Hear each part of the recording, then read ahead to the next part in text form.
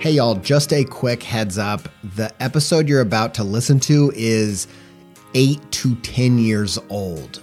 Now, these episodes were intended to be evergreen, and I still believe there's a lot of good information in these early episodes, but I do want to let you know that some of my ideas have evolved over time. Times have changed since we made these episodes, and ultimately, I'd like to think I've grown a lot as an artist and a human, and that these don't necessarily represent my best work or the best of the podcast. If you're new around here, I suggest starting with the most recent episode, or at least go back to around 300 and move forward from there. Enjoy the episode.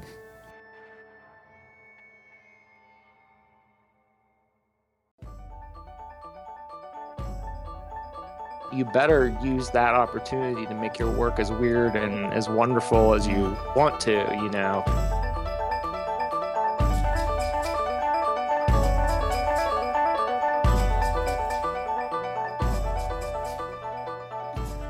Hey everybody, you're listening to the Creative Pep Talk Podcast. This show is about commercial art, making a good living and making great art.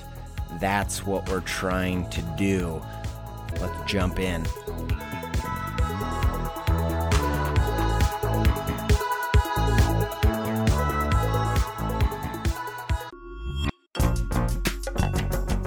This episode is supported by In the Making, an original podcast brought to you by Adobe Express, the all-in-one content creation app included in your Creative Cloud membership. If you are trying to boost the YouTube, TikTok, Reels content side of what you're doing, one episode of In the Making that I think will be super useful to you is their episode with John Ushai. I think John's method for including his audience in the process is really inspiring. And if you want to hear about that and more about leveling up your game in the creator economy, just search In the Making in your podcast player to listen. Many thanks to In the Making and Adobe Express for their support.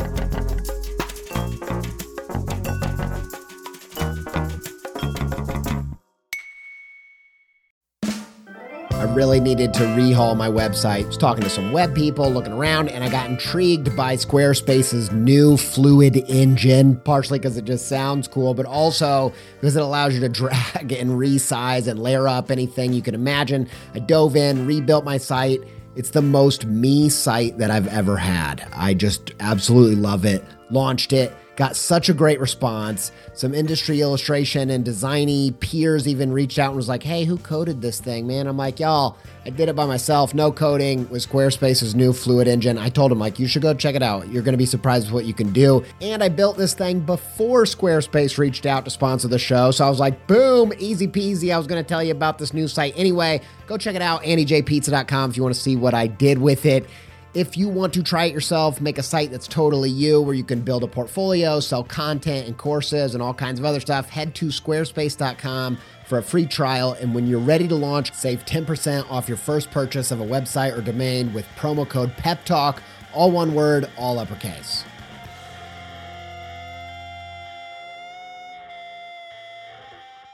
Next week is episode 100, and I am pumped out of my mind for this episode. I'm doing a few different things.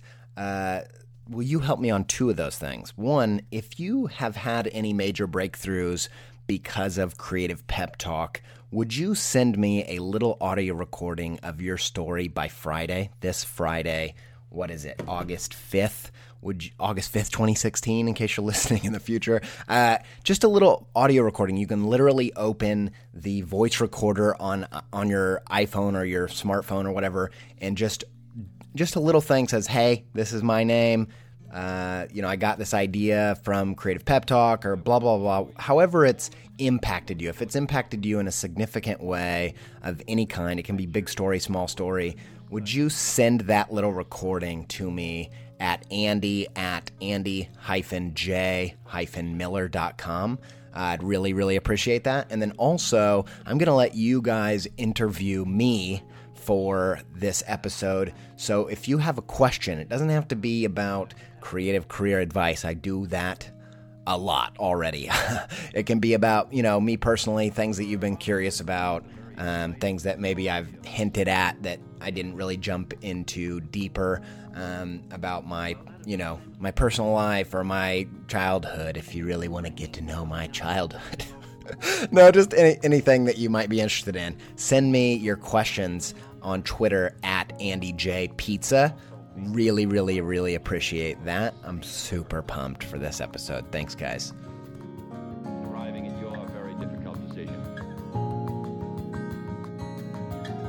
It was a rather risky thing to do, but we felt, though, that we were taking no... Today on the show, we've got Austin Kleon. This guy is phenomenal. Seriously, man, so much creative wisdom. He's an accomplished artist and writer, as well as a creative thinker and helper of creative people. So he has 3 books. One is Newspaper Blackout, which feature his kind of poems where he takes newspaper articles and blacks out parts of them and reveals a different message, his own kind of message, and they're really, really sublime, and I love seeing those on Instagram. You should go follow him there too. But I love that work. And then he also has 2 books that are meant to help creative people. There's Steal Like an Artist and Share Your Work, and they're both are chocked full of creative gems of wisdom. You can go check those out and go check out all of his talks and resources online. Go to the show notes at creativepeptalk.com and you can find that. We had a really, really good conversation. We got into all kinds of different topics. Moomin, if you know about that. Art school, we touched upon those things. We talked about Scenius, being a part of a creative group or crew or gang or whatever you want to call it. Geography, where you live and how that affects your creativity, and we kind of ruminate on that topic. I had a really, really good time. I really appreciate Austin being on the show. It means a lot to me. I'm a big fan. I know you're going to love this, and if you're not already familiar with him, you need to go dive in, because I know that fans of the podcast are going to be into all of his jazz. Okay, here it is, Austin Kleon. And a little note, if you got kiddos around or what have you, be aware that there is some language in this episode. Thanks, guys. Here he is.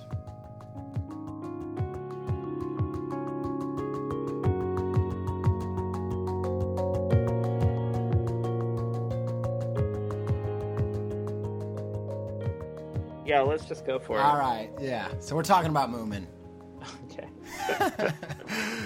And I've been, so it's probably not a secret to all of my the followers that follow me for my illustration that I'm a massive Moomin fan, but I noticed that you were like sharing some comic strips recently. Yeah, I came to her work not that long ago. Let me think about this. I think when my second son was born, I think I got the deluxe Moomin comics that Drawn and Quarterly put out. I think I got that for a Christmas present. Yeah, and Jules was born in March. So I have this thing that happens, and hopefully it'll never happen again, because I don't plan on having any more children. But for each kid, during my kind of crazed first year sleep deprivation, I couldn't really read anything intensely other than like comics at night. Yeah. So the first kid, it was funny. It was Nancy strips by Ernie Bushmiller. I'm not really familiar with that. Oh, well, I'll have to check Nancy's it out. great. I think Nancy is one of those comics that is really seems like it would be so lame and boring that why would you ever bother reading Nancy? Yeah. But actually, if you get those Fantagraphics collections, they're really beautifully produced, but they're very, very, the reason they're so dumb is that they're so well done. Like they're like, it's like drinking water. It just like goes down so easily. But when you really read them, you realize that like this is such masterful cartooning that you don't notice it, and that's the reason why the strips are so good.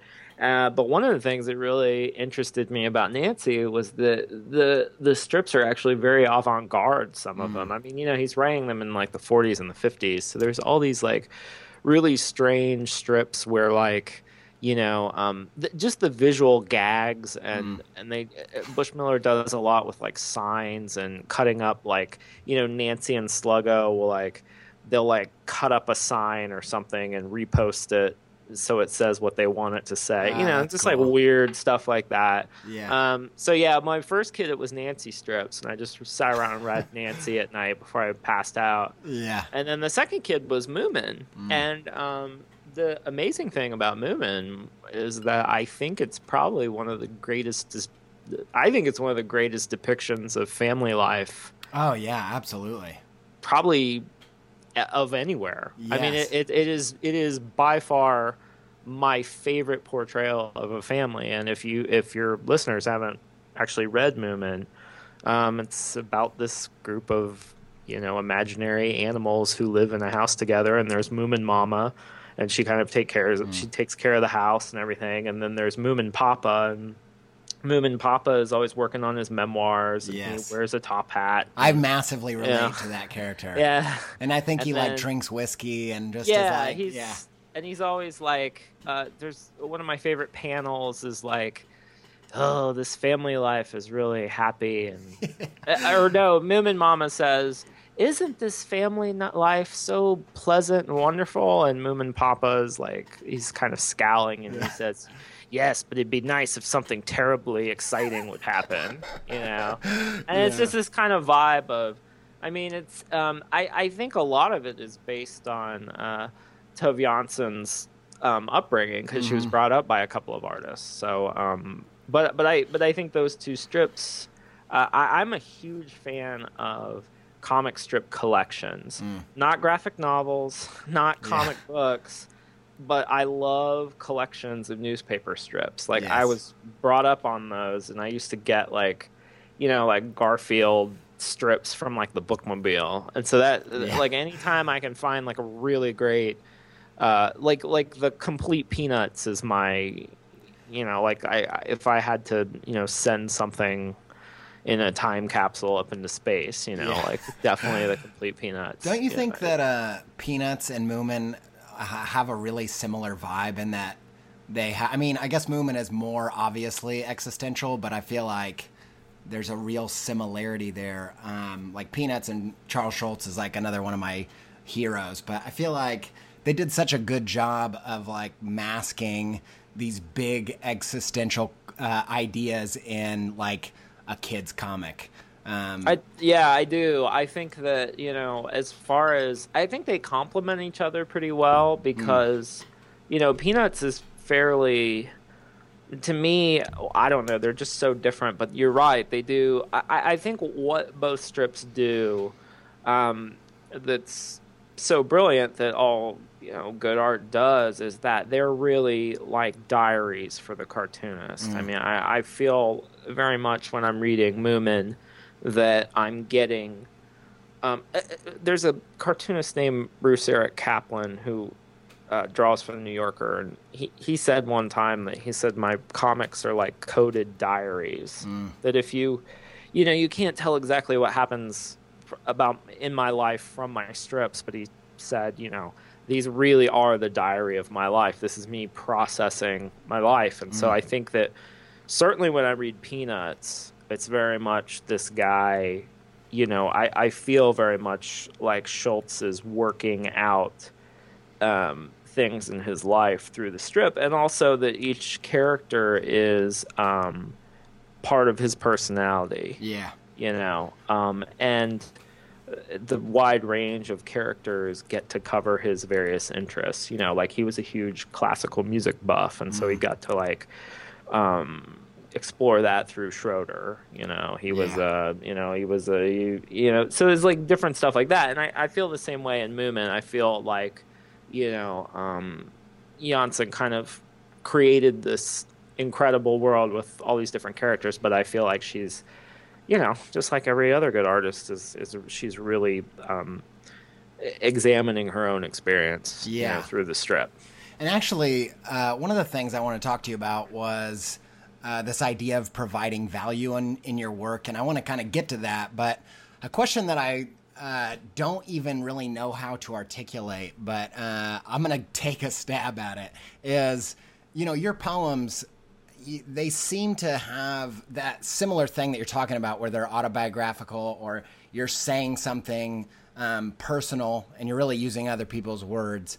But did you feel starting out, like when you started making creative work, that you weren't quite hitting it? Like for me personally, as I feel like I was making illustration for 5 or 6 years before I actually started doing whatever that artistic thing actually is, like actually putting myself in it. Did you feel like you were kind of spinning your wheels for a long time before it started to actually come through?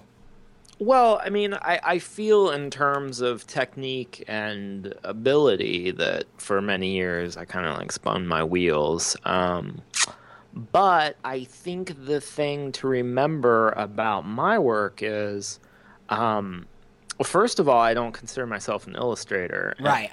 Yeah. And the thing about my work is that,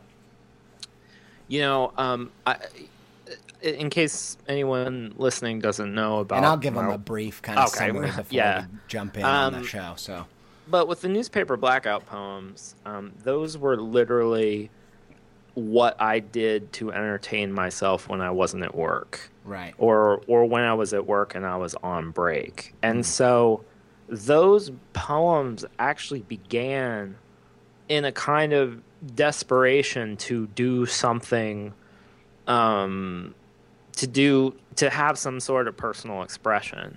Right. And so, they really started out by they were my diaries. I mean, they were always really personal. I mean, they started out, and it's kind of funny actually now that you mention it, because my original impulse was to say they were always personal, but I remember when I first started doing them, a lot of them were in third person. So they would use other people's names, like they would use names in the articles.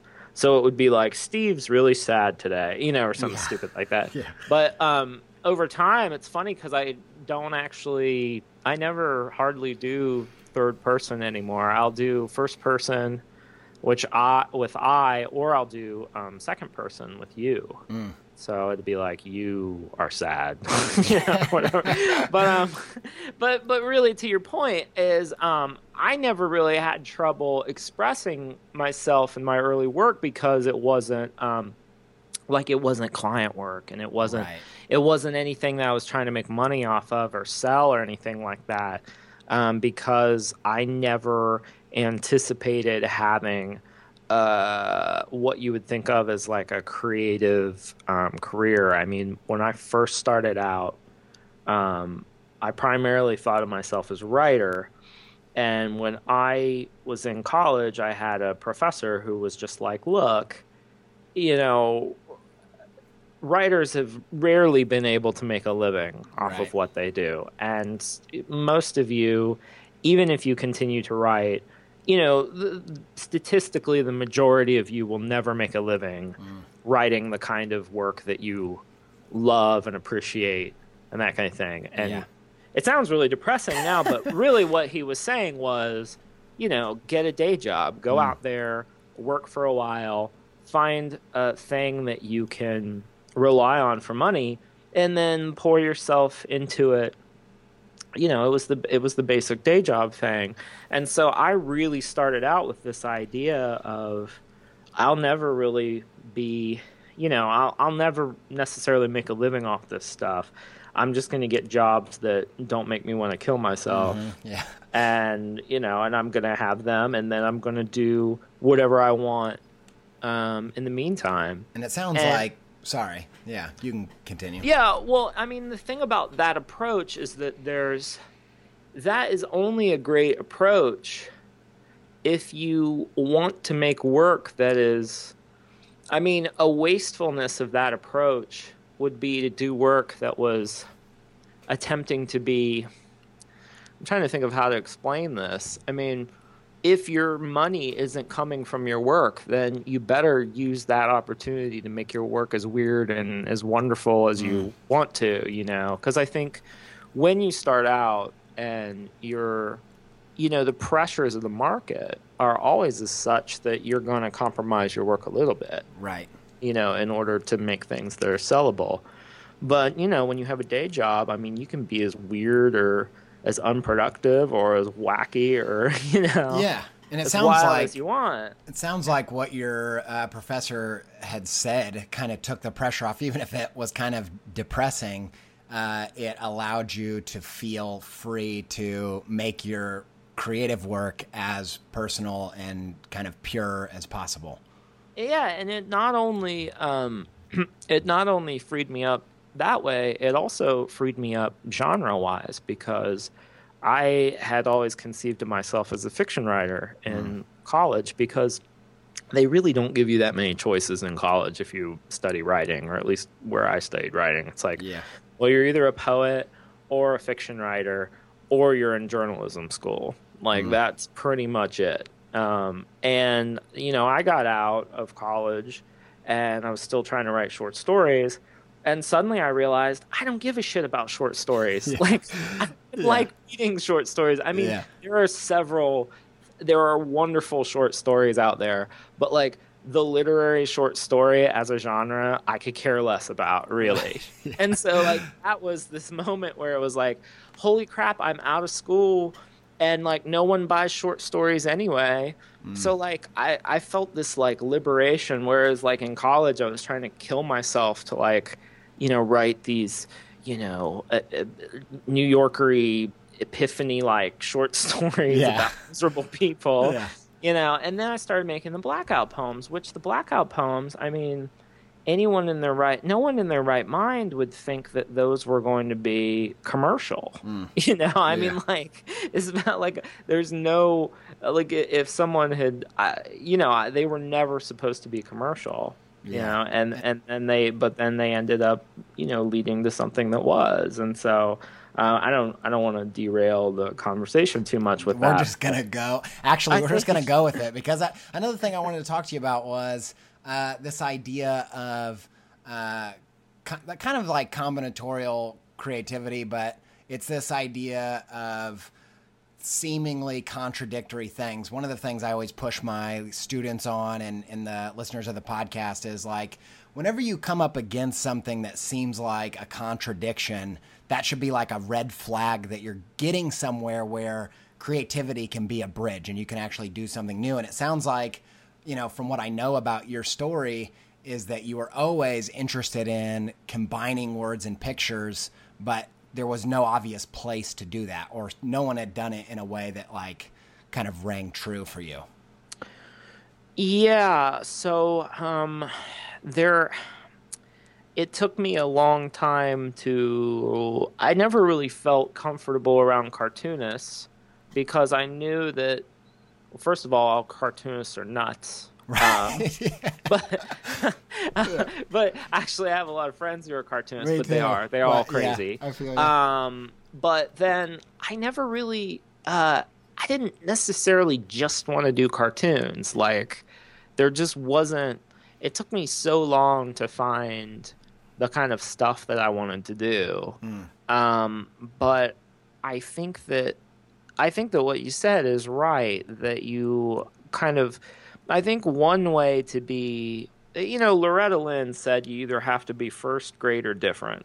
Right. And I've always I've always deconstructed that quote as, okay, first means nothing. Because if you're first, like, history has shown that if you're first to do something, it really doesn't matter. It's not actually it's not actually going to turn out that great for you in any way. In the long run, if you look at history, people who did things first, they usually get burned at the stake, or they end up, penniless. So okay, we'll take off first.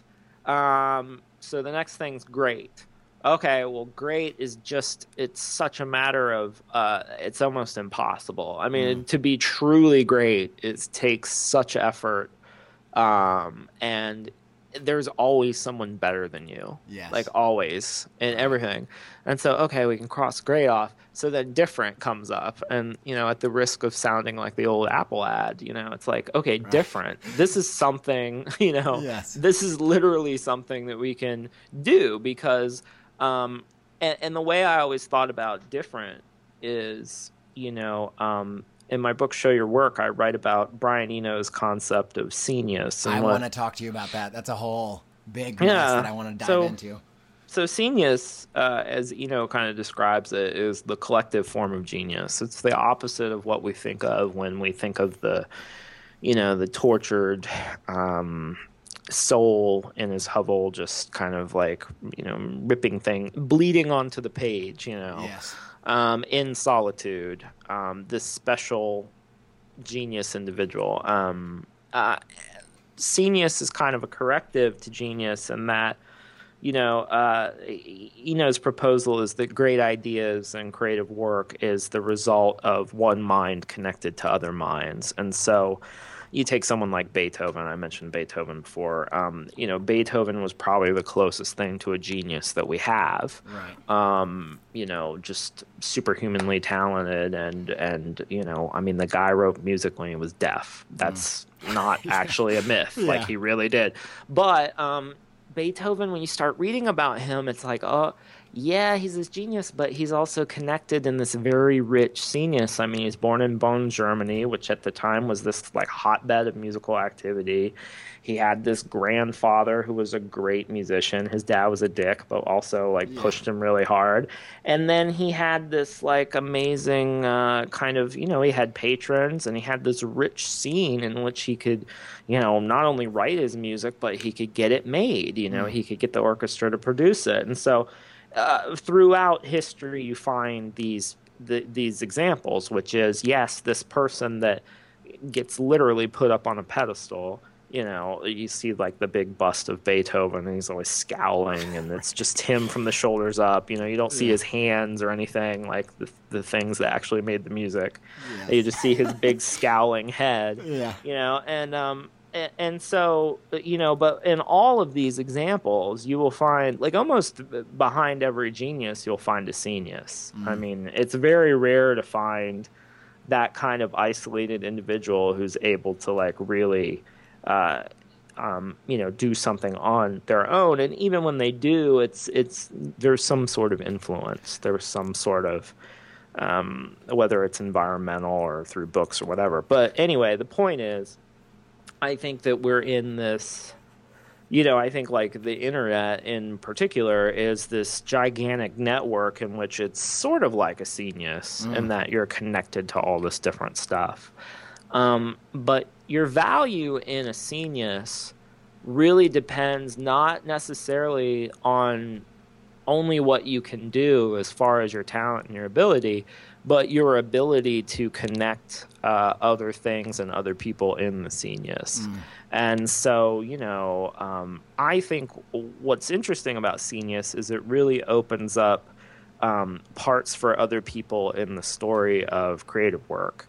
Because for every person then who wants to be a writer, there needs to be an editor. There needs to be someone who can publish the work. There needs to be someone who can promote the work, or that, that kind of, there needs to be someone who can read the work, most importantly. And so if you start thinking about art or creativity or illustration in terms of this, in terms of finding a scenius rather than being a genius, I think it opens up a lot of possibilities particularly for young illustrators. So, for example, when I came on, when I was coming up in I started a blog when I was, 2005. So, like, over 10 years ago, this is going to sound really funny, but images on blogs weren't a big thing yet. Right. I mean, yeah. blogs they were more like journals or something. Yeah, blogs were primarily text. And then I saw Post Secret was a huge deal for me, that Frank Warren's site, not necessarily because of the content, but because I realized, well, this is just all images. If you don't know what Post Secret is, for those people who are listening, that's the site where people send their secrets in on postcards to this guy named Frank right. Warren, Yeah, I and he remember posts that. them online. So when I saw that site, I thought, oh, wow, you can put images on a blog. Well, that really changes. I was like, well, every writer's starting a blog now. But I was like, wait a minute. If I can make images and put them on a blog, that expands the possibility of Being different. what I can do, right? And so Yeah. then I started thinking, well, how can I make my blog visual? And then that's when the blackout poems happened, because I was like, I had a scanner. And again, this sounds stupid, but not everyone had a scanner back Yes. then. And certainly, and it wasn't like you could just pick up your phone and take a picture of it, you know? Yeah. I mean, so it was kind of interesting, just that I'm going to do something different. That impulse alone really, started things out for me. And I'll give you another example. I noticed, when people went to read, I wanted to be a writer. So I wanted to go to readings. And I was like, well, people go to readings and maybe they'll take a picture or maybe they'll write it up or something. I want to draw readings. Like, I can draw. I mean, I'm not that good, but like, I should draw at readings. So I started taking my sketchbook to fiction readings and stuff. And so I started drawing people as they were reading. Actually, fiction readings are perfect places to draw people because they're actually pretty still. I mean, they're just like reading from a book, unless they're, and so I started drawing pictures of authors doing readings. And then I said, well, maybe I can start like kind of doing cartoons where like what they're reading is in balloons around, and so I started doing these notes. And then when I was done, I would post them to the blog. Well, this amazing thing happened where I realized that, whether writers are lonely or egotistical or what, people love it when you draw them. Yeah. And so I realized, well, I would hear from these people that I drew. So one guy I drew, a guy named Dan Shawn, who runs the creative writing program at Oberlin. I was living in Cleveland at the time. Dan was like, hey, I really like your drawings. Like, you want to get a cup of coffee sometime? You live in my neighborhood. Yeah. And I was like, sure, And so then Dan, like, kind of was just nice to me and didn't, like, give me a job or anything. But he was like, hey, you should come to Oberlin. There's going to be this woman named Linda Berry is going to be there talking. Like, you should come see her. I think you'd like her work. And, then so it was like stuff like that, where, it was just like, what do I have? What can I do that's interesting, that's going to kind of like, I don't know, make you stand out a little bit. Yeah, make me stand out. But more than that, like, what can I offer? You talked about value before. Like, what can I offer people that's different than what they have? Like, and to me, my whole thing about like watching the readings or listening to the readings and then drawing them it was kind of a reporter thing. It was like, well, anyone who can't be here, I'm taking this information and putting it in a format that might be useful for someone else. Yes. And so awesome. that's always my meter, is like, is this going to be helpful or useful to others? And you might have, sorry, you can keep going there. I was going to ask you about your flow chart of helpful and interesting in terms of rating value. So there's a chart in my book, Show Your Work, which is, my book, Steal Like an Artist, is kind of about, how to be creative, how to kind of build a creative life. And then Show Your Work is more about like getting discovered or putting your stuff out there. It's really a book about self-promotion for people who hate self-promotion. Yeah. So read everyone, except for Donald Trump. Yeah. But it's like, but it's there's a chart in there. It's like, should I share this? And the question is it helpful or interesting? And those two, if it's helpful, share it. If it's interesting, sure, go ahead and share it. If it's not, then don't share. Asking that question, hopefully it's both interesting and helpful at the same. Like, that's the really good stuff.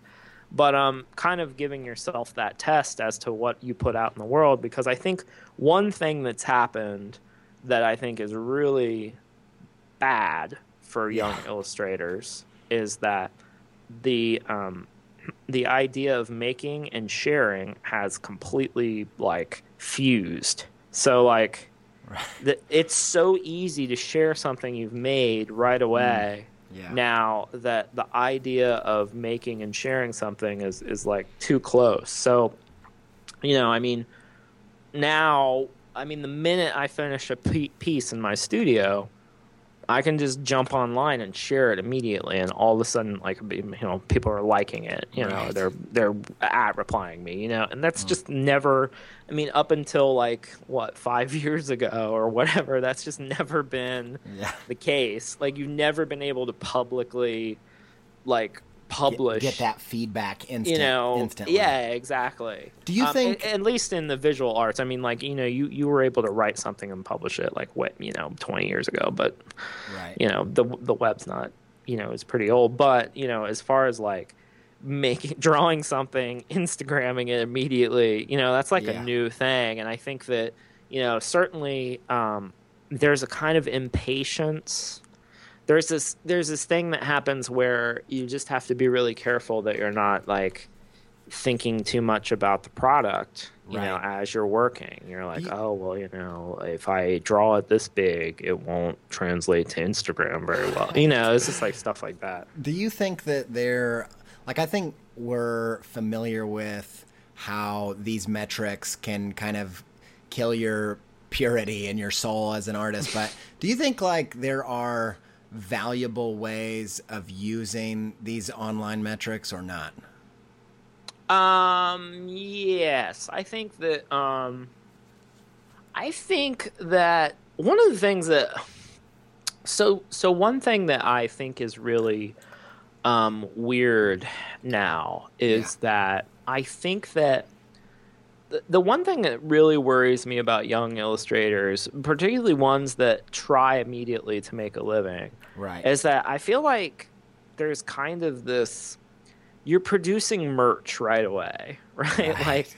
Like, so there was, I feel very much like there's so much work being done that's like immediately like t-shirt work, it's like that thing where like you're immediately, you're producing the work knowing what the thing's going to be and how you're going to sell it. Right. And the thing about that is I try really hard in my work to have a kind of not knowing part of the day where it's like I'm trying to make things without knowing where they're going. Yes. I think it's very...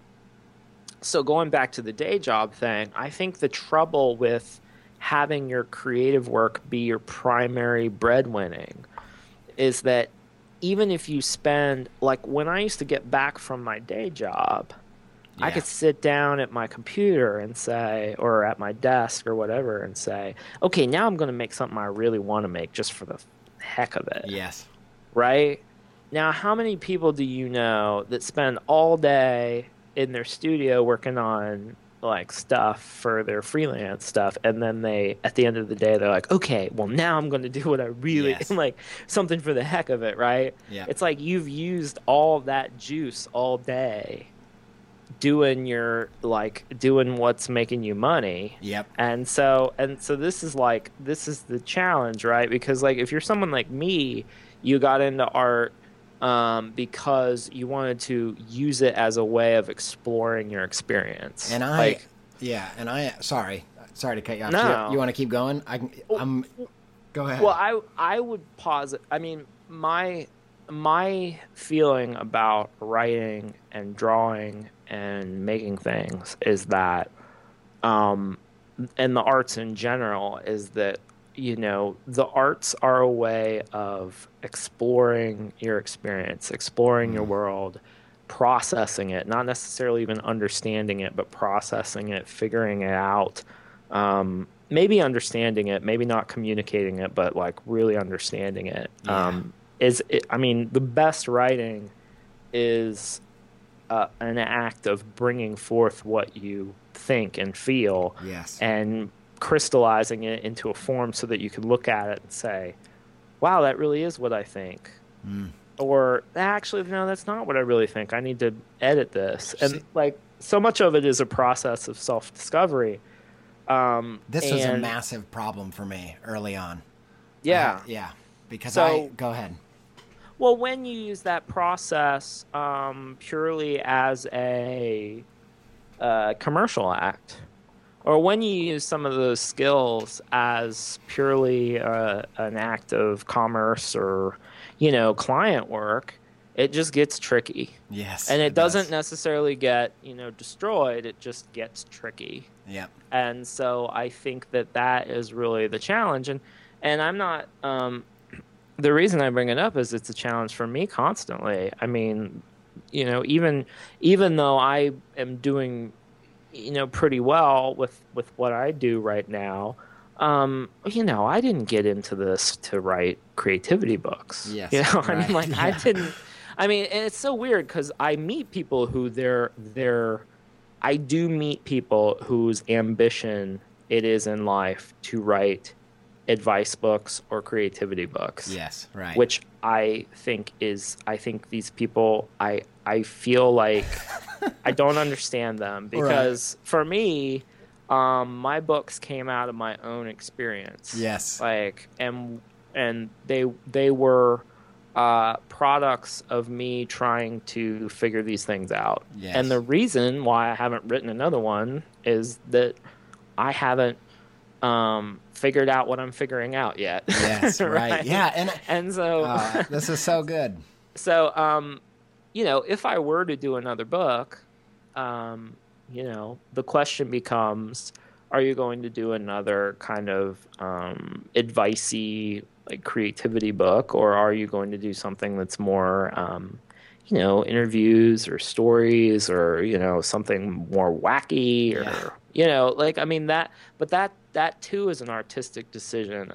What sort of work to take on is just as important of a choice as what color pencil you're going to use on the piece. You know what I mean? I mean, like, and bigger than that even. Yeah, there's art is always, it's always about the choices you make, and certainly it's as much about the choices in your career as it is actually making the art. Yeah, and so you basically told my story, because when I started, right out of school, so I'm 30 now, and I've been an illustrator full time for probably 5 or 6 years or something, and when I first started, though, I graduated with an illustration portfolio, and essentially nowhere that I really wanted to work would hire me, because there's just not a lot of full-time jobs for that kind of work. Yeah. And so at first I was at a graphic design studio, and I would go home and I wouldn't, like you said, I wouldn't have any energy to do my own stuff, because I was doing that kind of pseudo creativity all day. And I actually ended up working as in a social work situation, which because I didn't want to do the pseudo creative work anymore, and that really allowed me to go home and feel really creative, and that was a good switch for me, and it wasn't like killing my soul. But I think for me, early on, I think when you're 20 years old and you have all the greats telling you that you really have to have an opinion in your work, you have to work through life and that all that stuff, you're like, I didn't know it at the time, but I remember just thinking, what do you mean? Like, I don't know what you're, and so I was doing that hollow work. And that's kind of what I was talking about earlier, where it wasn't until 5 years into life kind of beating me up that I started to feel like I was actually doing art. It was like, oh, okay, now this is has some of my voice in it, and this is what it's supposed to actually be like. But yeah, I definitely, that resonates with me. And I think having that space where you're not putting the pressure on your work to make money is just, there's no other way. You have to have that time. And I think your 20s, for a lot of people, that's probably a good space and time to be working all that out.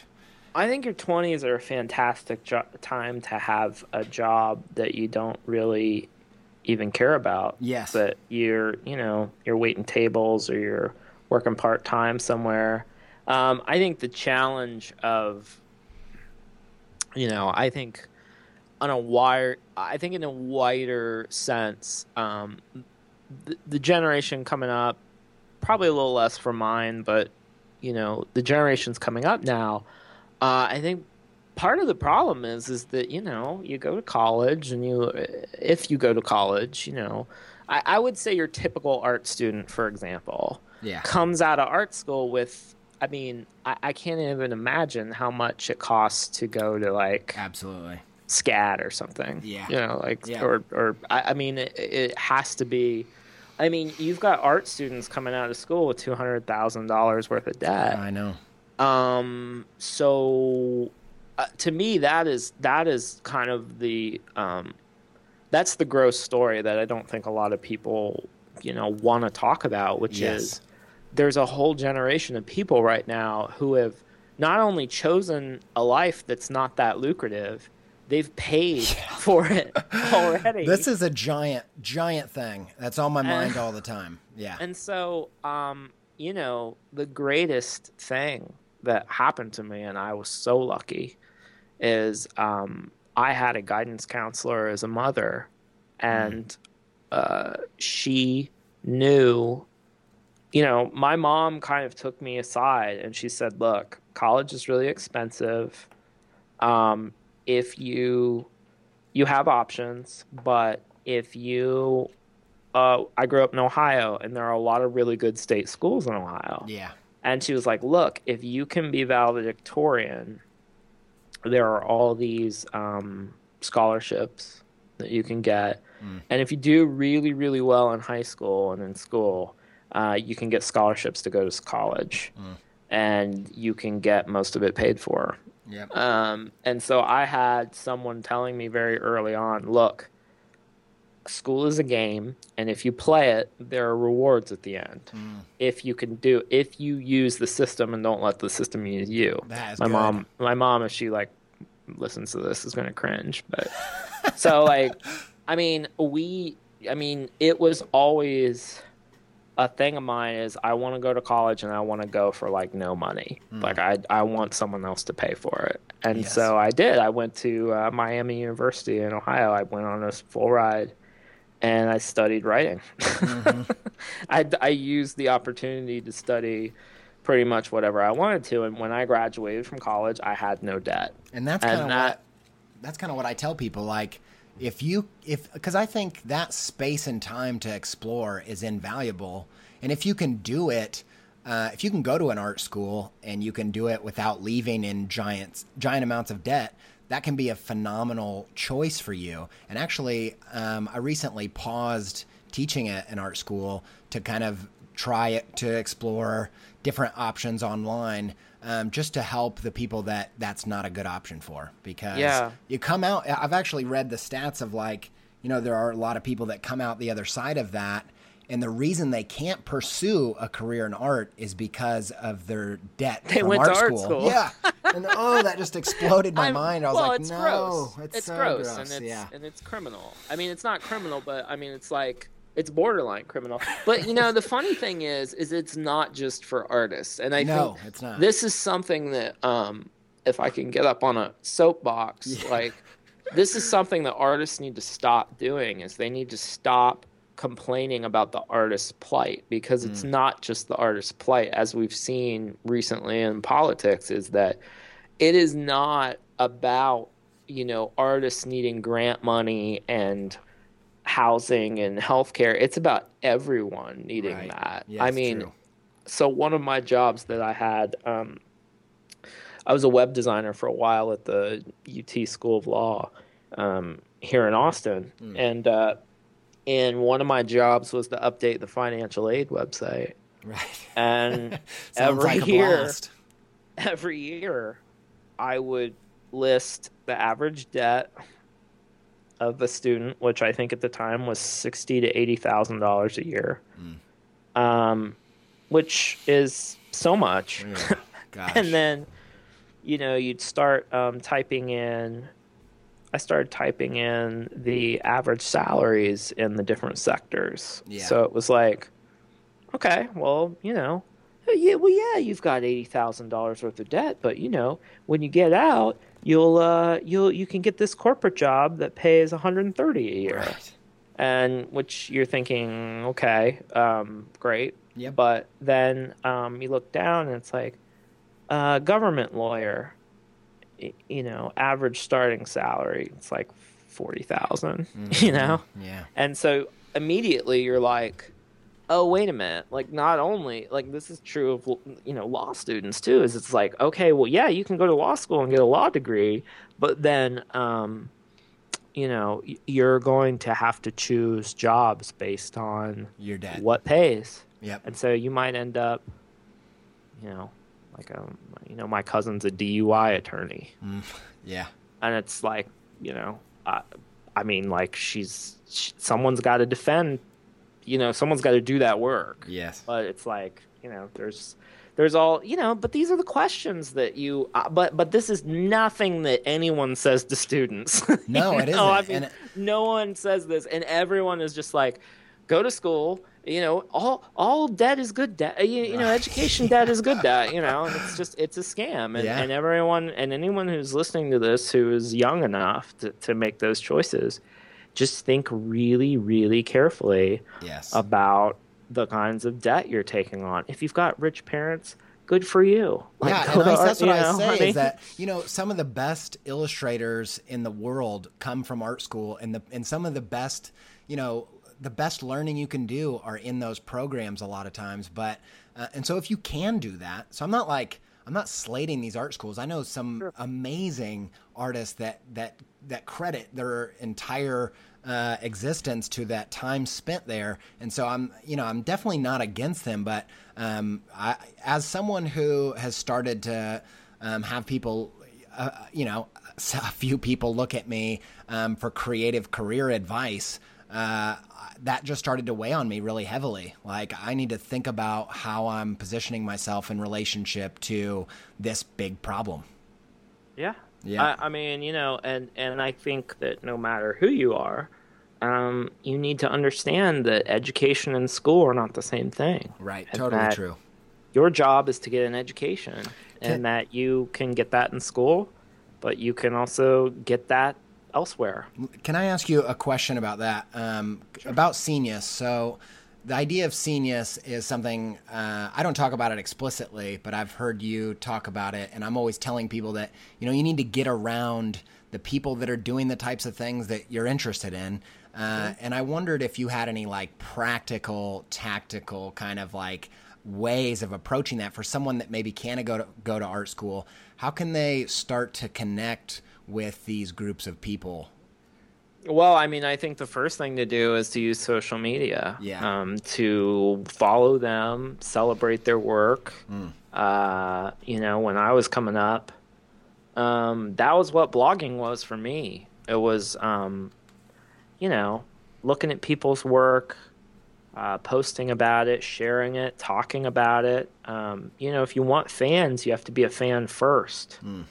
And one thing that I think students waste their time on is not joining the world that they want to be a part of as soon as they can. Yeah. And I think that school, once again, is I've been reading a lot of books about education in school lately, so I'm probably coming off as more anti-school than I really am. But one of the problems with school is that it divorces you from the outside world. I mean, school is a safe, kind of walled off place, and what I think people who know what world they want to be in, which is a huge battle when you think about it. If you know what you actually want to do and the types of people you want to be around, that's like half the battle right there. Yes. Trying to immediately join that world as soon as you can, and not as a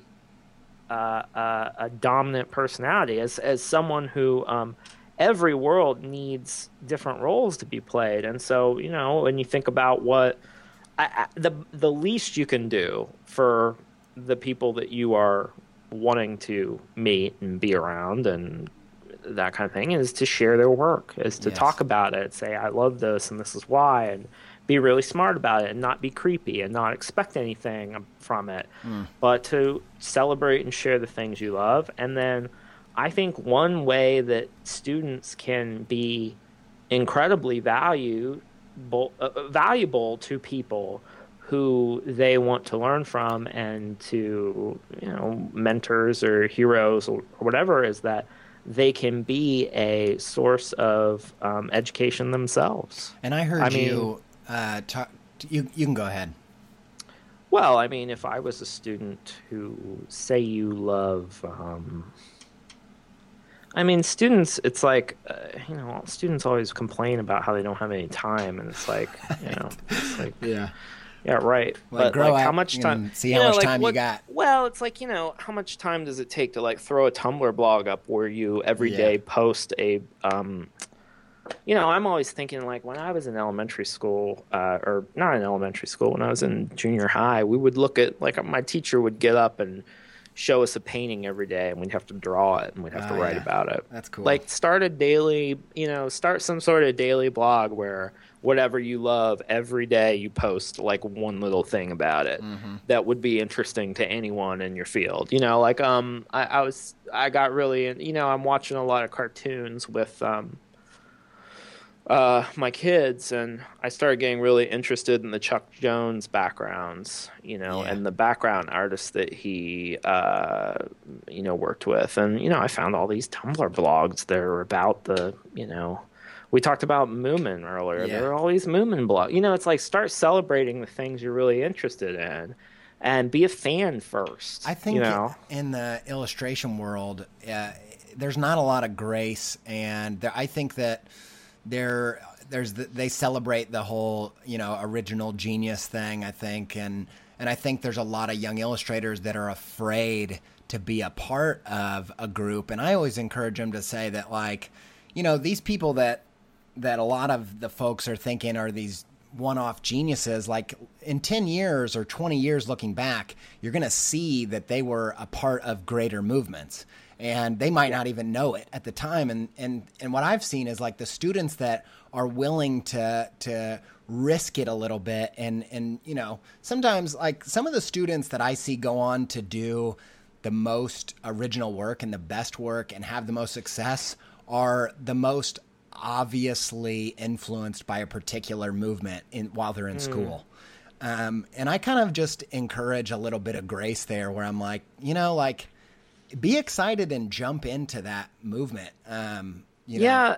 The other thing I would say to students or young people starting out is know the difference between a network and a community.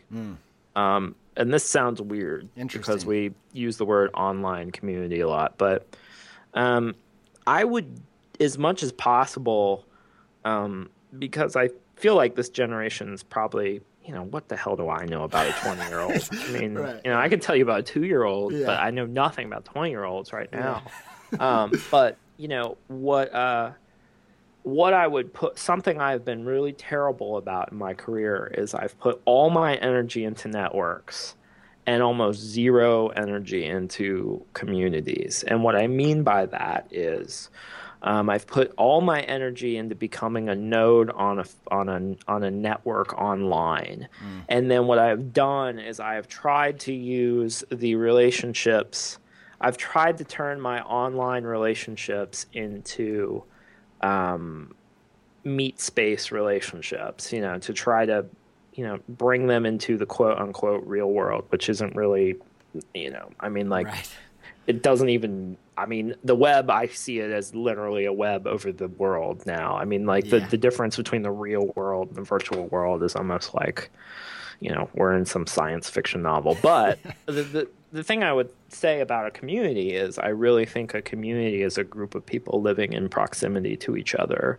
And they get to be, the thing about a network that I am worried about, specifically about online networks, is that there is a push to be one thing and one thing only to people. So, for example, online, when you follow me, I'm Mr. artsy fartsy creativity helper person, whatever,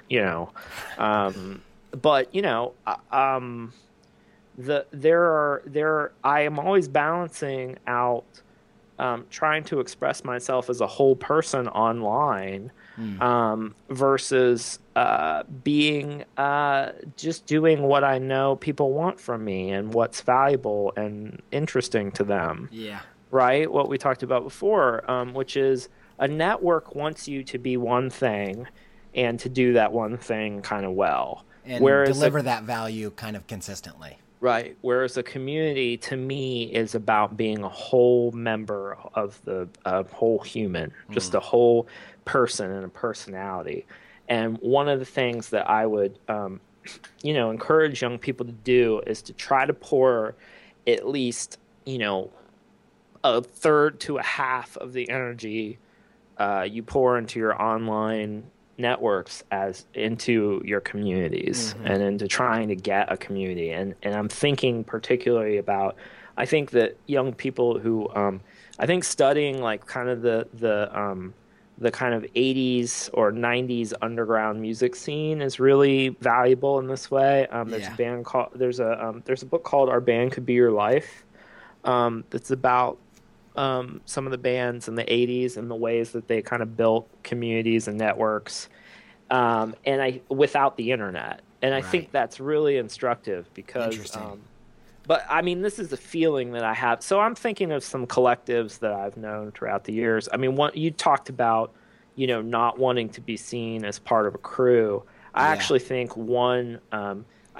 something that young people could do that I think is really powerful is to form a kind of gang, a kind of collective, like to get your parents to give you enough money to buy some, foreclosed house in Detroit and move into it with a bunch of your friends and give it a name and start some sort of collective. There was a place in Austin. I don't know if they're still all doing stuff together, but there was a little group called Public School that those guys were like. I know those guys. And they were always kind of, they always struck me, they worked on projects together and they used the kind of collective name Public School to kind of like legitimize their group. And then they all kind of like went in their own ways. But that is something that I don't think young people, pool your resources together. Totally. And, it totally like legitimizes what you're doing just by having that collective effort where you're partnering. All of a sudden it seems legit rather than just someone trying to get something off the ground. It's so easy to start a gang. You just like come up with a name. And like, we're the Beatles. And a handshake, You're just like, and everyone's like, the Beatles, what? But I think that I like that idea, and you see it a lot in co-working spaces. You see that kind of idea that like, oh, there's value in like being that's one thing, like hanging out in a certain space and kind of being influenced by the people who come through, but like a real collective, like a real group of people who kind of share like, maybe not an aesthetic, but an ethos, I'm sitting here, I'm like looking around my garage and how big it is and like how many like desks there are. And I'm like, it would be fun if I had a couple of other dudes that, weren't, that we got together and we had some sort of, collective. That's always really appealed to me. I always think about it like, cause I've done a lot of collaborations and they've been a big part of my career. And I don't think I invented this idea, but I can't remember where it came from, so we'll attribute it to whoever. But this idea of 1 + 1 = 3, this idea of like, and I actually do know that you have something like that in your book, but I think it's a different point that you're making, where the idea that when I collaborate with a friend, our network all of a sudden and our output goes from my stuff, his stuff, put together. All of a sudden now there's this third entity, which is us together. And it just seems to like really expand things in a compounding kind of way. Definitely. Yeah. And that's totally what I'm talking about is like, but more than, and to me, that's kind of why, I find, I also think that something that I've discovered in my own creative work is that to everything there's a season. True. One point that one of my friends brought up, my friend Hugh McLeod brought up the other day when we were talking, is he said, "Seniuses have a shelf life. Oh, that that's good. if you think about some of the great scenes, they didn't last very long. Yeah. A lot of them, that maybe they had like a 5 or 10 year run, but like, these seniuses pop up and they kind of like, they work really well for people, and then people kind of split apart and they don't need them anymore. They go out on their own. And I think that there's kind of that. I have that kind of feeling. Me too. I get nostalgic about some of the old collaborations and old like crews, and realizing that it's just kind of like a carcass if you go back to it. Like you just can't you can't remake that thing. Yeah, it's so I don't know. I mean, but I think that my biggest, I think that any young artist or creative person who has not seen Bill Cunningham, New York, I think everyone should watch that documentary. I haven't seen that. And I think you should watch it. All right. I think it's on Netflix. Yeah. Bill Cunningham died this year. He was a photographer.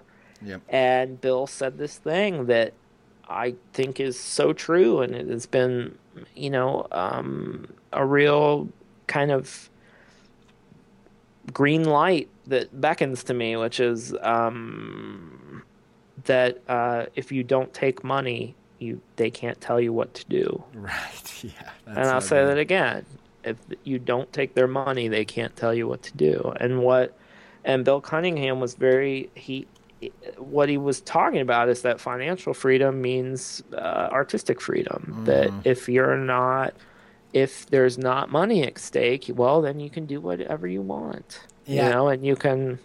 And that, you should try as hard as you can to get things in fiscal order so that you can kind of have a little bit of creative chaos, yes. In your life. Do you know Paul Rand? He was like Sure. Yeah, so he I know him well. He lives down of course. Yeah, no, I know him. I didn't know like how versed in the design world you were, but he had a really interesting quote that he said. The former president of RISD, he told in like a Yoda moment, he said, "Make tons of money." John Maedon's like, "That's not what Yoda says." And he's like, "No, but if you make loads of money, then you can work on the stuff that you want to work on." And I think that it's true. I do think that that's not bad advice for an artist if it's an option.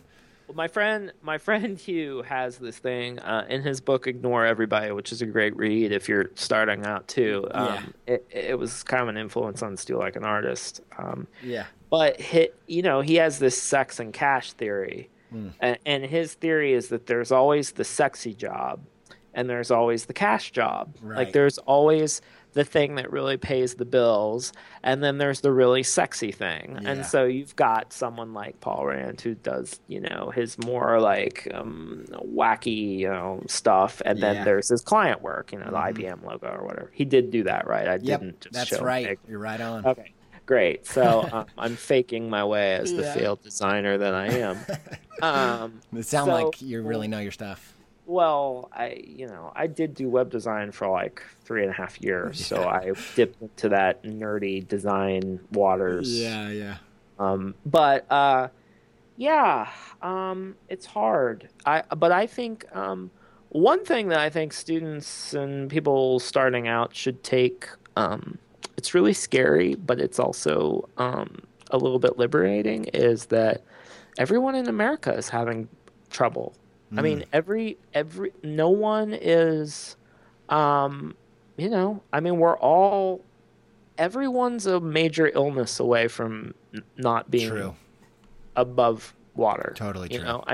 And so I think that, most artsy fartsy people are going to be more inclined to, support, social services and stuff like that anyway. But I think that, I would really encourage creative people do not separate yourselves from the rest of the world in terms of what you deserve. Like, you deserve nothing. Like, everyone deserves affordable health care. Right. Everyone deserves a decent wage. You know what I mean? That is always, I get very, very, like, not angry, but I just get agitated when people talk about, like, artists' rights or, like, you know, blah, blah, blah. Like, it's you know what I mean? It's like, Yes, I do. But I think that, you know, I think it's hard for everyone. So you might as well, like, you know, you might as well go for it. Yes, absolutely. I love that. And I want to just real quick. I want to be respectful of your time. We've been in a pretty big sesh already, but just back to that. We're talking about geography and community versus networks. And actually, one of the questions I wanted to ask you was about whether your opinions or thoughts on geography versus online have adapted and changed since 2012, because, you know, from my point of view, I really built my career online, and nowadays, though, I'm really pushing students to think about where they live and being involved in the geography, because we thought it was going to make geography irrelevant when it just made it a premium. You know, where you live. Have you changed your thoughts about that? I know you talk about leaving home and all that too, but it sounds like maybe you're having some new ideas about your geographical location.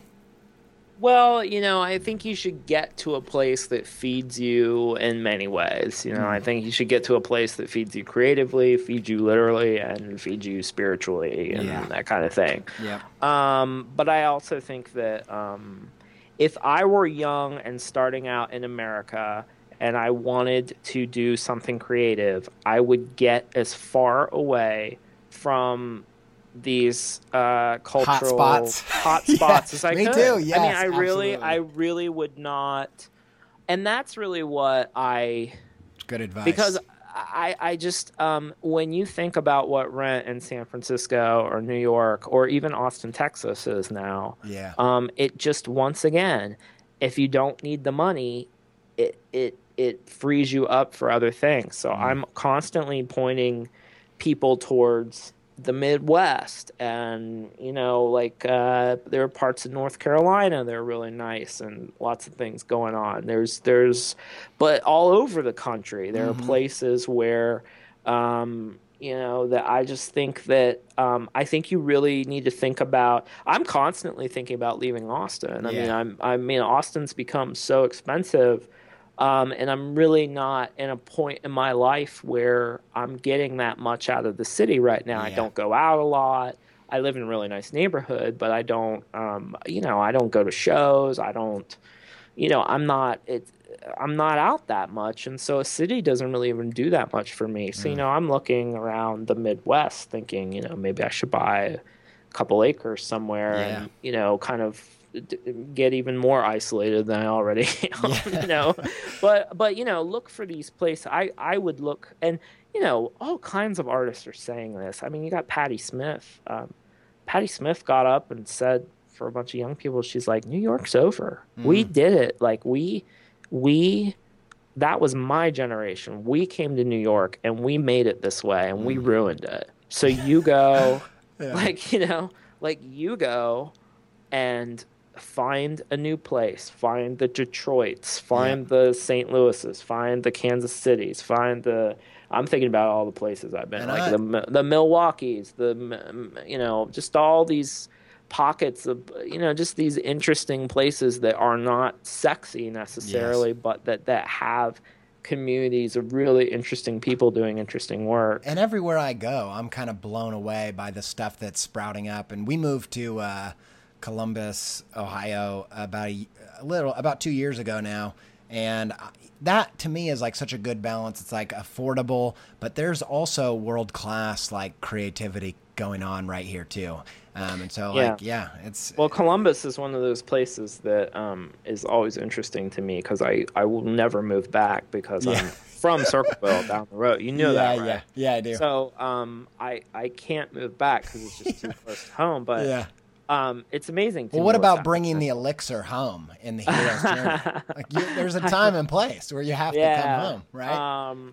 I don't know. I mean, but I never really. I mean, Columbus was a place that you drove 45 minutes to get to and like, hang out. So maybe it would be all right. But Right. I'm constantly. My wife's from Cleveland, and I'm always, you know, when I'm thinking about the boys, I'm always like, you've got Columbus too. We've got a great art museum, but like I'm always thinking about Cleveland, and I'm always like, well, world-class art museum, world-class symphony. Those are like the two things that I love more than anything, and Austin doesn't have those. Like Austin does not have a world-class art museum. Yeah. Sorry, Blanton. It does not have, does not have a world-class symphony. Like, Austin, the problem with Austin right now is just and I don't want this to be like a pick on Austin session, but it's, it wants to put on big pants, but it's still, the types of culture it has is not necessarily. It just depends on what kind of culture you're looking for. If you love to eat tacos and go see bands, I had some good barbecue there recently. Yeah, exactly. Yeah. I mean, like, so, but but I think the Columbuses of America. I think like cities that are like reinventing themselves. They're kind of like concentrating on their downtowns and revitalizing and stuff like that. I mean, the thing that blew me away, like because the cool thing about what I do now is I get to travel a lot, and then I get to go on book tours and see places and get taken around by people who are interesting and doing things. I am constantly like amazed by places that most people on the coast just completely write off. Absolutely.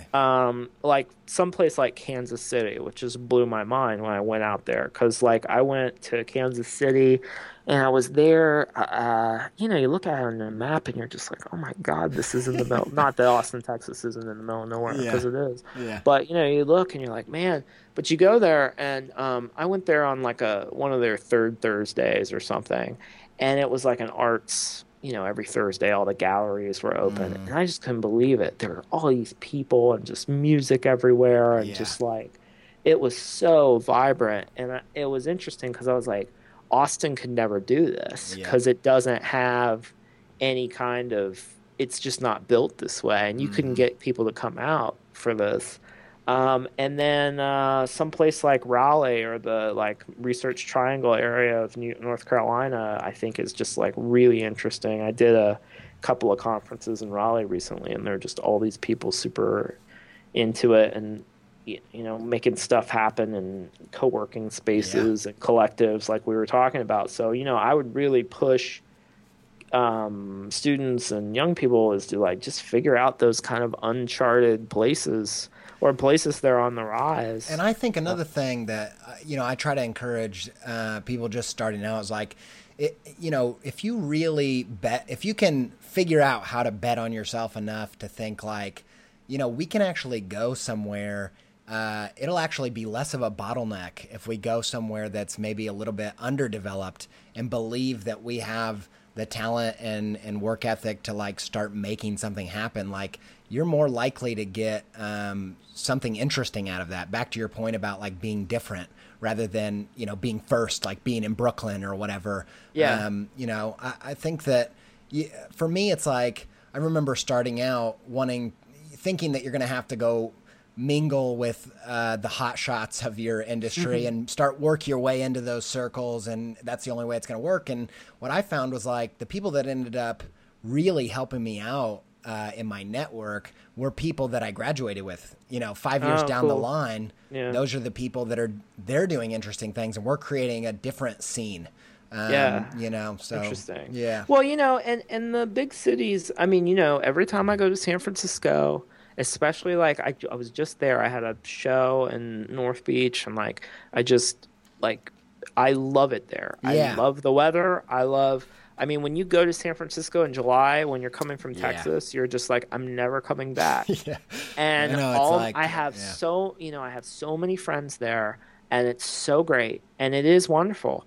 But then I start talking to them, and it's like, well, yeah, my studio costs as much as your house does. Like, a month. Yes. And I think, and so I'm in San Francisco, and I'm just like, this is such a wonderful place, but I know myself, and I know that I would constantly, first of all, I couldn't afford to live, I would have to live up in like Marin or, like so far away that, but then like I would feel so pressured all the time to work and to do work that was lucrative and to really churn stuff out that I feel very much like I couldn't really explore. I couldn't really do things that weren't that were risky.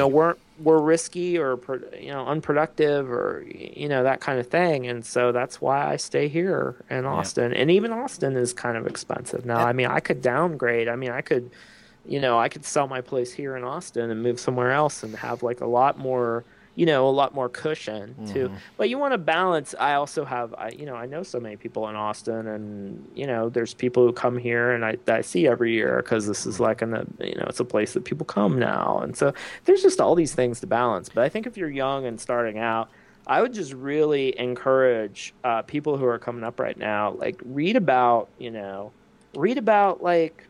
Read that book, Our Band Could Be Your Life. Like, think about the DIY scene. And, like, I think the best part of America, I think the best thing about being an American is the kind of scrappy, we're out in the middle of nowhere, we're going to make something ourselves. Like the kind of DIY, like DIY is America to me. It's like we're out in the middle of frickin' nowhere.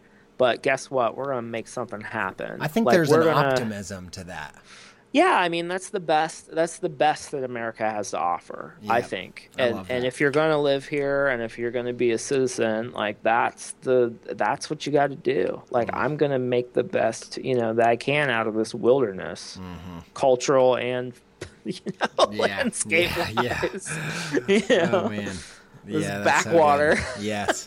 Well, I grew up in Indiana, and so I'm not even from Ohio, and Ohio seems like culture island. I'm not dissing Indiana. I don't want to diss my home state, but I didn't even grow up in the city, so I grew up in like a really small area in Indiana, and there just wasn't art. I said the most art that I had in my life was my dad's Phil Collins album. Like, that was it. That was the cultural moments that I had. And actually, the Phil Collins videos were actually pretty sweet. Like the weird, like puppets and stuff. We're definitely due for a Phil Collins resurgence. Yes, absolutely. He's it's so gonna come. Yeah. It's coming. So.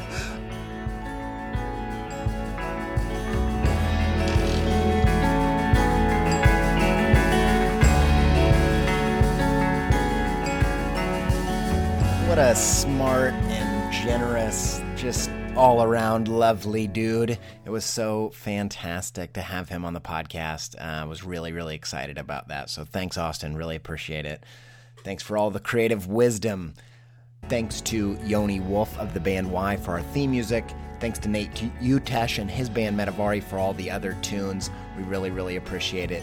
Thanks to all of you guys for listening. It means so much to me. Guys, don't forget to stay pepped up.